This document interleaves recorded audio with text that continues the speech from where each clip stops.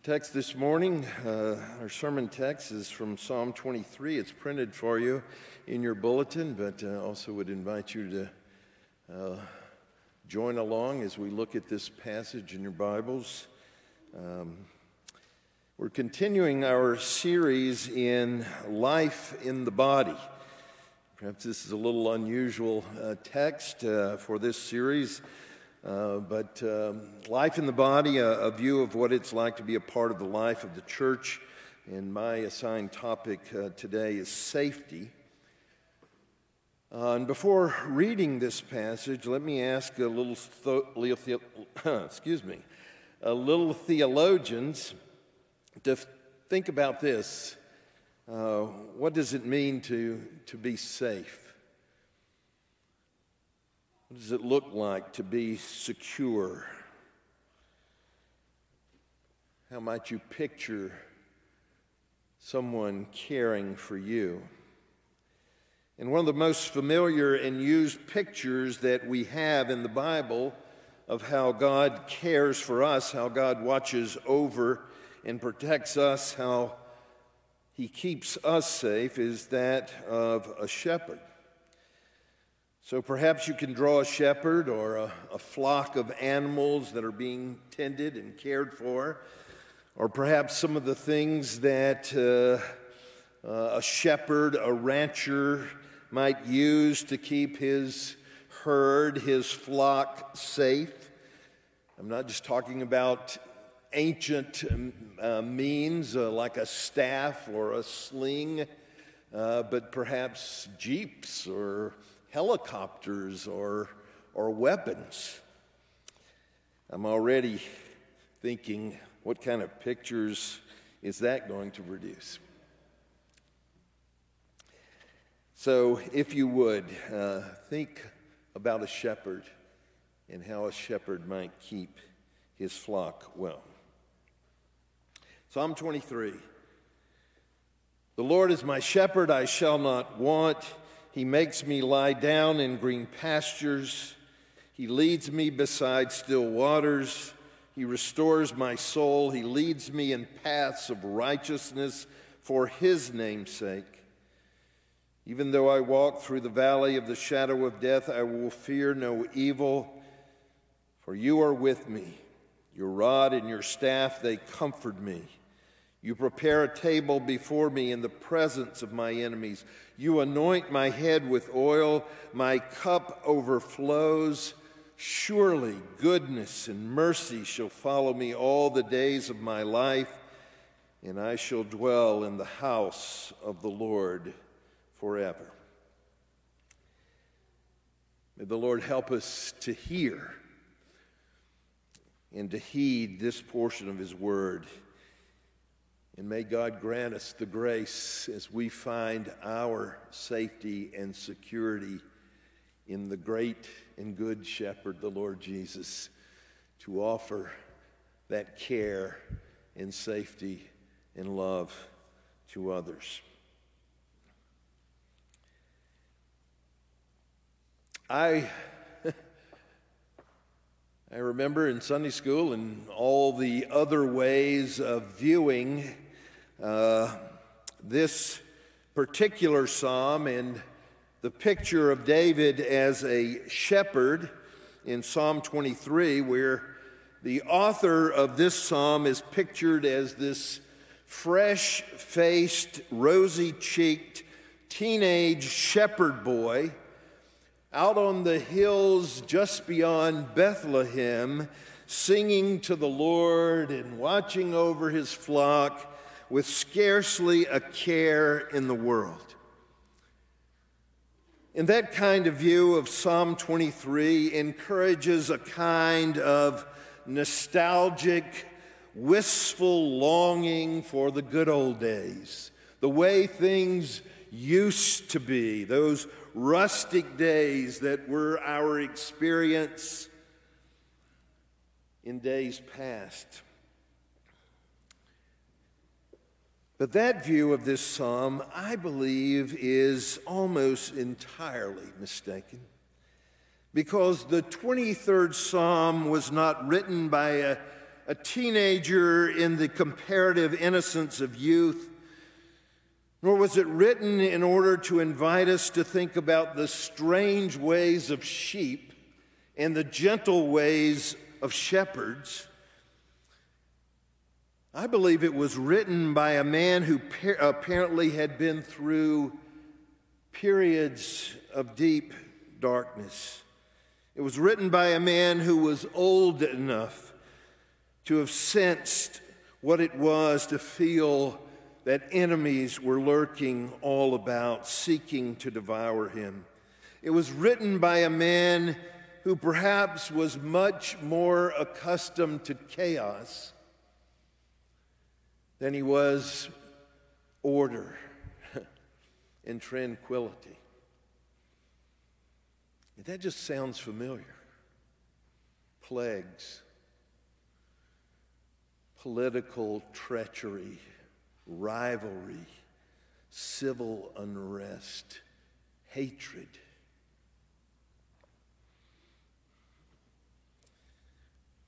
This psalm was written not to give us a romantic and sentimental view with God, but a profoundly realistic view of life with God.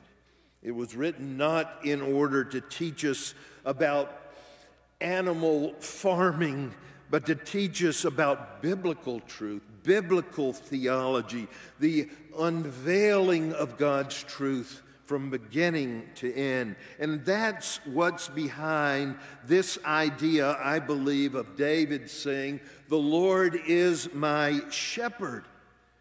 Because this was not original to David. As a matter of fact, this psalm and this passage and other passages, Ezekiel 34 and John 10, where Jesus describes himself as the Good Shepherd, and many other passages, both in the Old and New Testament, that speak about our Lord as being our shepherd, are all expositions, unfoldings, if you will, of the same biblical text that is found as far away as Genesis 48 in the first book of the Bible, where the patriarch Jacob is praying blessings upon his descendants, prayers that the Lord who had been his shepherd, the Lord who had been Jacob's shepherd, would be the shepherd of these grand boys that he was now seeking to bless, even Ephraim and Manasseh. And there's a very real sense in which the 23rd Psalm is simply David's exposition of that great truth that Jacob, his forefather, had discovered in the midst of his crooked, unwielding, unwelcomed in many ways, in the midst of his rebellion to God, in the midst of the days when he sensed that there were enemies coming in like a flood, he was able to say, particularly late in his journey and pilgrimage, "May the God who has been my shepherd all the days of my life, the one who has watched over me, the one who has cared for me, may that God prove to be the shepherd of those for whom I am now praying." And in the 23rd Psalm, I suggest David is simply taking up that prayer of his spiritual ancestor and working it out in his own life and sharing with others how it was and why it was that he was able to echo that prayer and say, yes, indeed, Jacob's prayer has been answered in my life, for the Lord has been my shepherd too. And I want us to notice briefly in the course of this great and familiar psalm why it is that David and you and I, as members of the church of the Lord Jesus Christ, why David is able to say in the introduction of these wonderful words, "Indeed, it is true, the prayer has been answered. The Lord is my shepherd. And you'll notice in the course of these verses that David has a number of reasons for saying that this has been his experience. The first is he says, since the Lord is my shepherd, he will meet all my needs. This is the theme with which he begins in verse 1. The Lord is my shepherd, therefore I shall not want. Or more literally, I shall lack nothing. And it's very interesting that even here he is still as it were, David is expounding the Old Testament scripture. The very language that he uses was already used in Deuteronomy chapter 2, verse 7, in the promise of God, the shepherd of his people in the Exodus from Egypt. The Lord had said, I will shepherd you, and you will lack nothing. And David is saying here in this psalm that this great promise that God gives us is a promise that he has found embraced in his own life. It is true, since the Lord has been his shepherd, he would lack nothing. And of course, David is not saying to us, if only you guys had my kind of faith, you would believe this too. He isn't encouraging us to think, if only I had his faith, then life would be different for me. Then all of these things would be measured. Then tranquility and peace would be my lot always. David is not pointing us to his faith. He's pointing us to his God and saying it's not the greatness of my faith, because in all honesty, his faith had frequently been fragile and weak.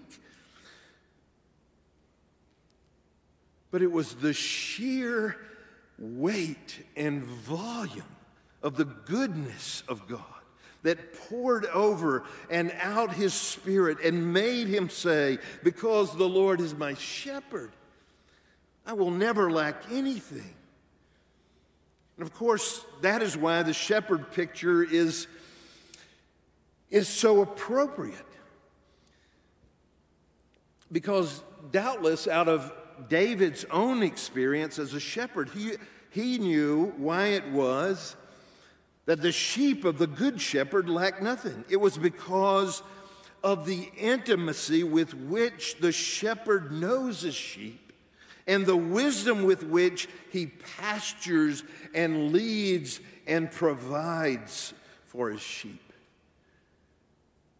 I got a great picture of this when Boo and I were working in a little church while in seminary in St. Louis over in southern Illinois. We would go over there on Sunday mornings, a little farming community, Waterloo, Illinois, and oftentimes the family would invite us back to their home for lunch before our youth group meeting in the evening. And this fellow was a dairyman, fourth generation dairyman who had a dairy herd. And oftentimes in the afternoon, we would do chores with him. And as we would do those chores with him, he would relate physical markings, but names and characteristics of all these milking cows that he was taking care of. And it's interesting. It's interesting to see how and to read how intimately, in this case, shepherds know their sheep. They know them, says Jesus, quite literally by name. They know their families. They know their pedigree. A good shepherd, it seems, almost knows the genetic structure and personality traits of his sheep. He recognizes them as individuals. He knows their faces, their distinguishing features. He knows their habits. And out of that wisdom, out of that experience he has in shepherding sheep, he is able to make sure that each one of his sheep will never lack anything. What a glorious comfort this was for David. It ought to be for us. What an amazing thing to be able to say about any and every situation in life, in confusing and frustrating seasons of life.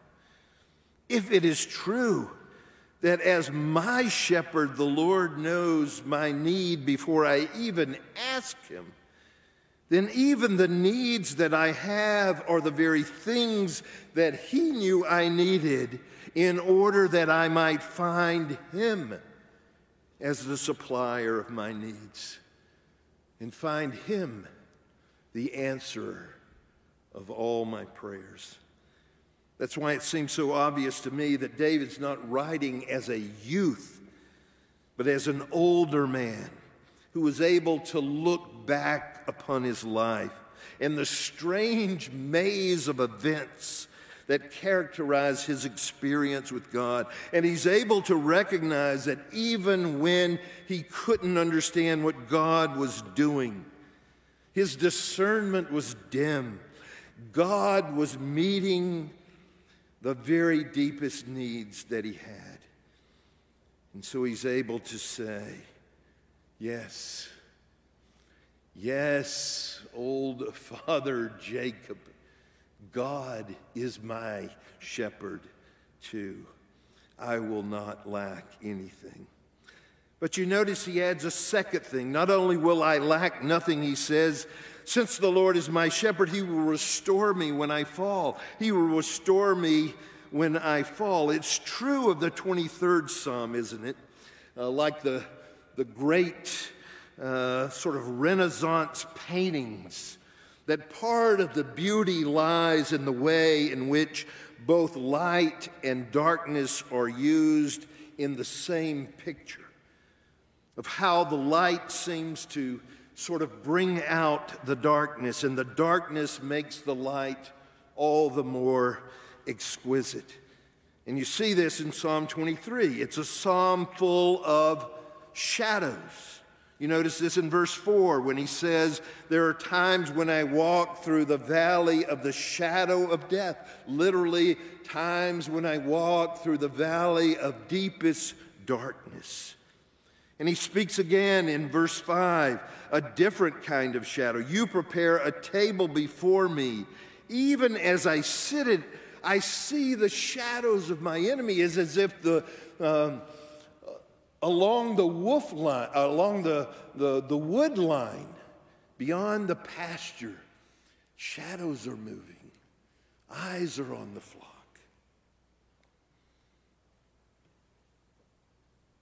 And yet perhaps the most striking shadow to which he refers is the one he speaks of in verse 3 when he confesses about the Lord. He restores my soul. I think David here is speaking about the shadow of the past. And if you look a couple of Psalms down to Psalm 25, you will notice what a deep and dark shadow that was on David's life. It was one that followed him, if you will. He says, for example, in Psalm 25, verse 7, remember not the sins of my youth, O Lord. In verse 11, for your name's sake, O Lord, pardon my guilt, for it is great. You see, here's a man who's living in the light of God, in the grace of God, knowing his forgiveness, yet constantly aware that there's this shadow in his past. And of course, for David, that was twofold. It was in part the shadow of his past sin, how, although he knew he had been forgiven, he would go back to the Lord and say, Lord, assure me of your grace and your forgiveness. It keeps coming up to me. I believe it was the old Scotsman Samuel Rutherford who said that the old ashes of his sins that had been forgiven seemed to become at times a new fire of sorrow to him.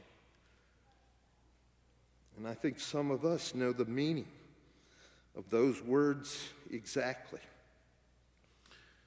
Some of us know what it means to be followed perhaps even assaulted, with a sense of past guilt.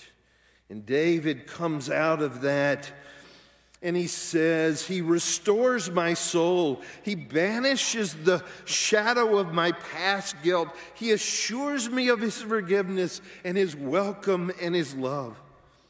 And then for David's sake, there was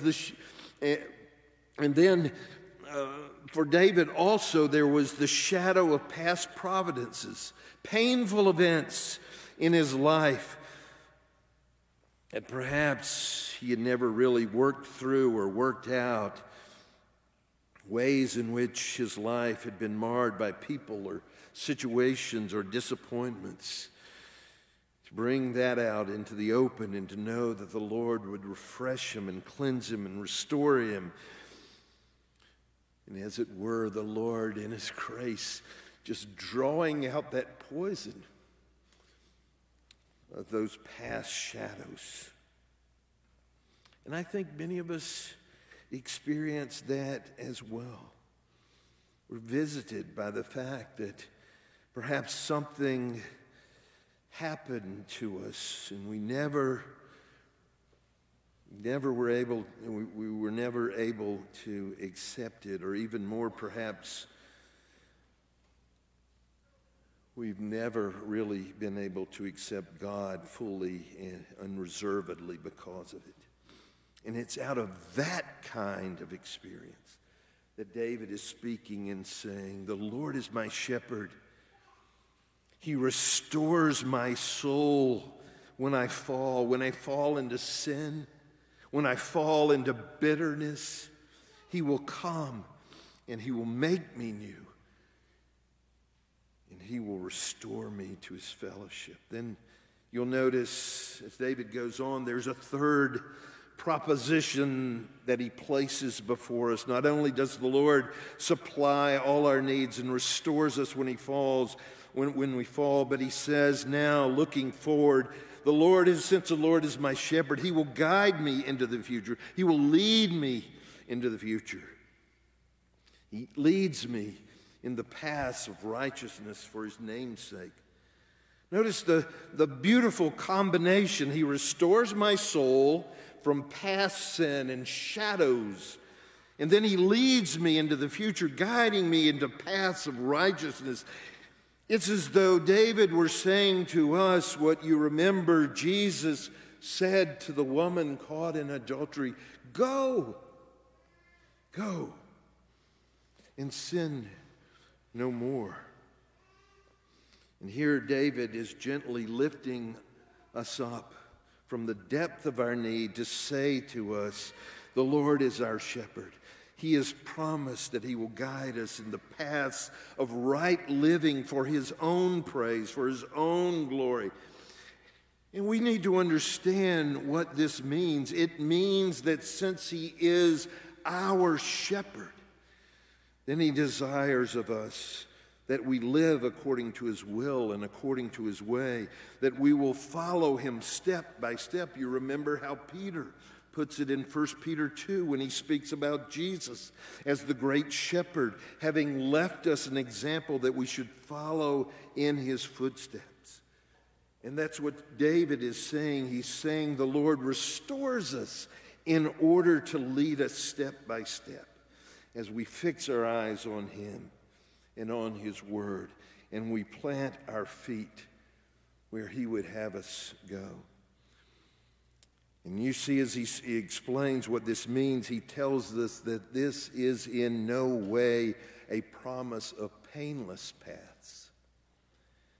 Look at what he goes on to say. He leads me in the paths, in the right paths for His name's sake, even though, verse 4, those paths should take me through valleys of deepest darkness.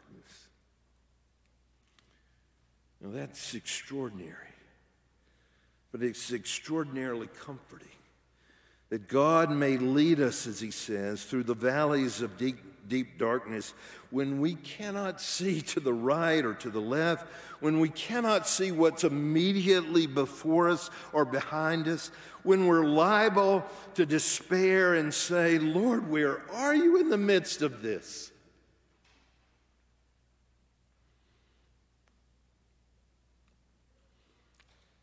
Have you left us? David is saying, oh no.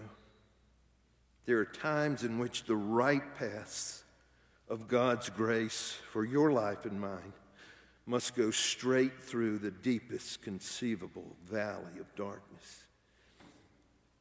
And yet at the same time, he balances this so beautifully by telling us that although this is not a promise of painless paths, it is not a threat of gloomy paths. In verse 2, he makes me lie down in green pastures. He leads me beside the still waters. And to me, this is the most glorious thing that David is saying so long ago in the Old Testament scriptures. He's saying to us, beloved, my experience has not been that life with God is all darkness and difficulty, or that it's all sunshine and light. But that it's both. And sometimes it's both together. And that leads him to the fourth thing. He says, since the Lord will lead me into the future, then notice, says David, fourthly, the Lord is my shepherd. He will surprise me with his grace. I think that's what he's really after when he says in verse 5, you prepare a table before me. Where? Where is this feast happening? In the midst, in the presence of my enemies. You anoint my head with oil. My cup overflows. What's the picture that David is drawing upon? It's the picture of a shepherd as the host and saying to his sheep, now, Jeff, take your place here, brother. And Diane, this is where you are. Let me fill your cup. Let me give you some of this sheep food, whatever that is. It's a picture of the Lord hosting that feast. Take your place.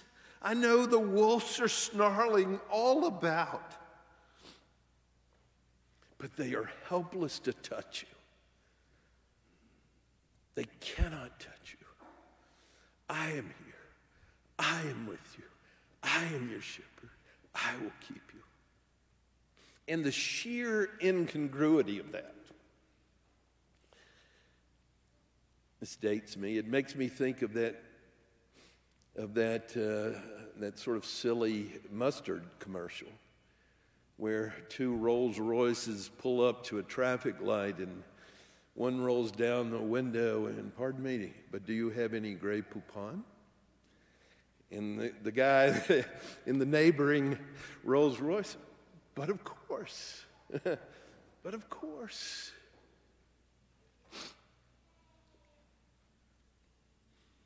He will surprise us with his grace, his amazing grace.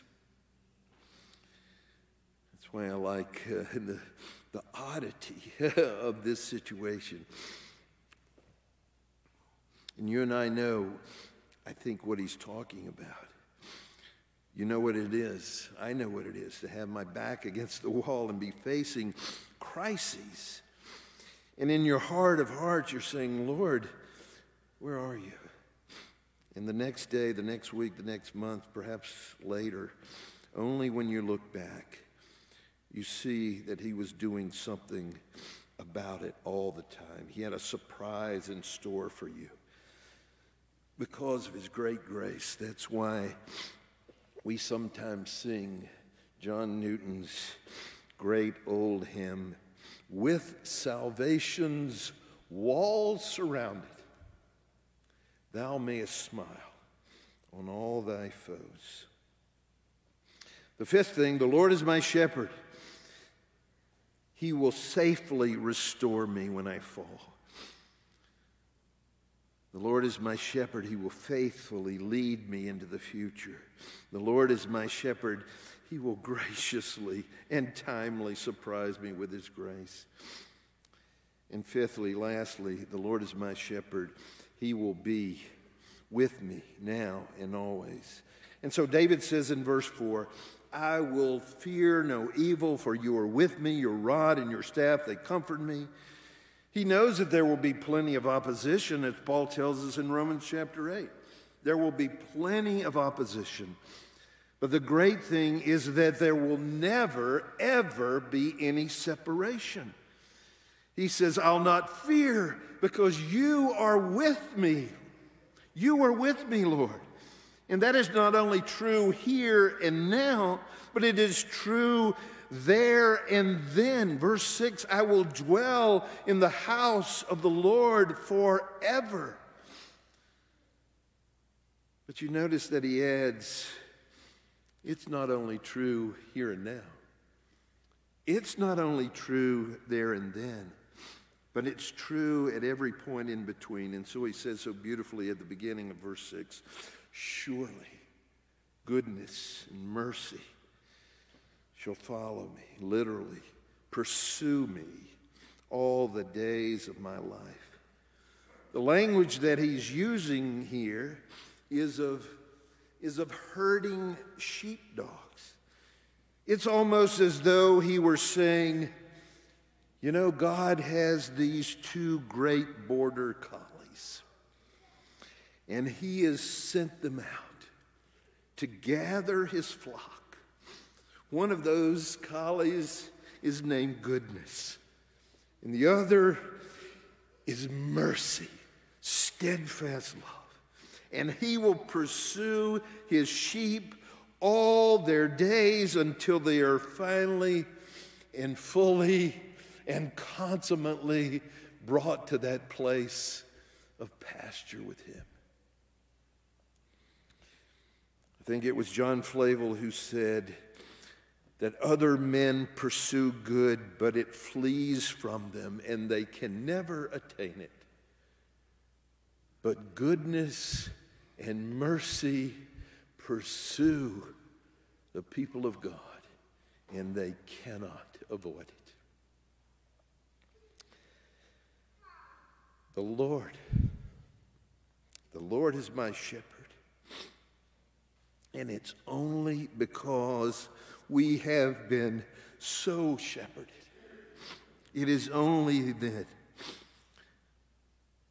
as we rest in the Good Shepherd, laying down his life for us, securing our justification, our adoption into his forever family, can we, the church, assured of his everlasting care, can we minister love and acceptance and safety and grace to others, offering the gospel in word and deed, in community, that in Jesus Christ you are safe both now and forevermore. May we know our Good Shepherd, and may we shepherd like him. Let's pray. Father, we thank you for the riches of your grace to us, your care, and may we care for others, assured of our own place in your great heart. Draw us near to you, to your grace, to your care. And may we be conduits of that same security and love and grace to those in our community and even beyond. Help us to that end, we pray. In Jesus' name, amen.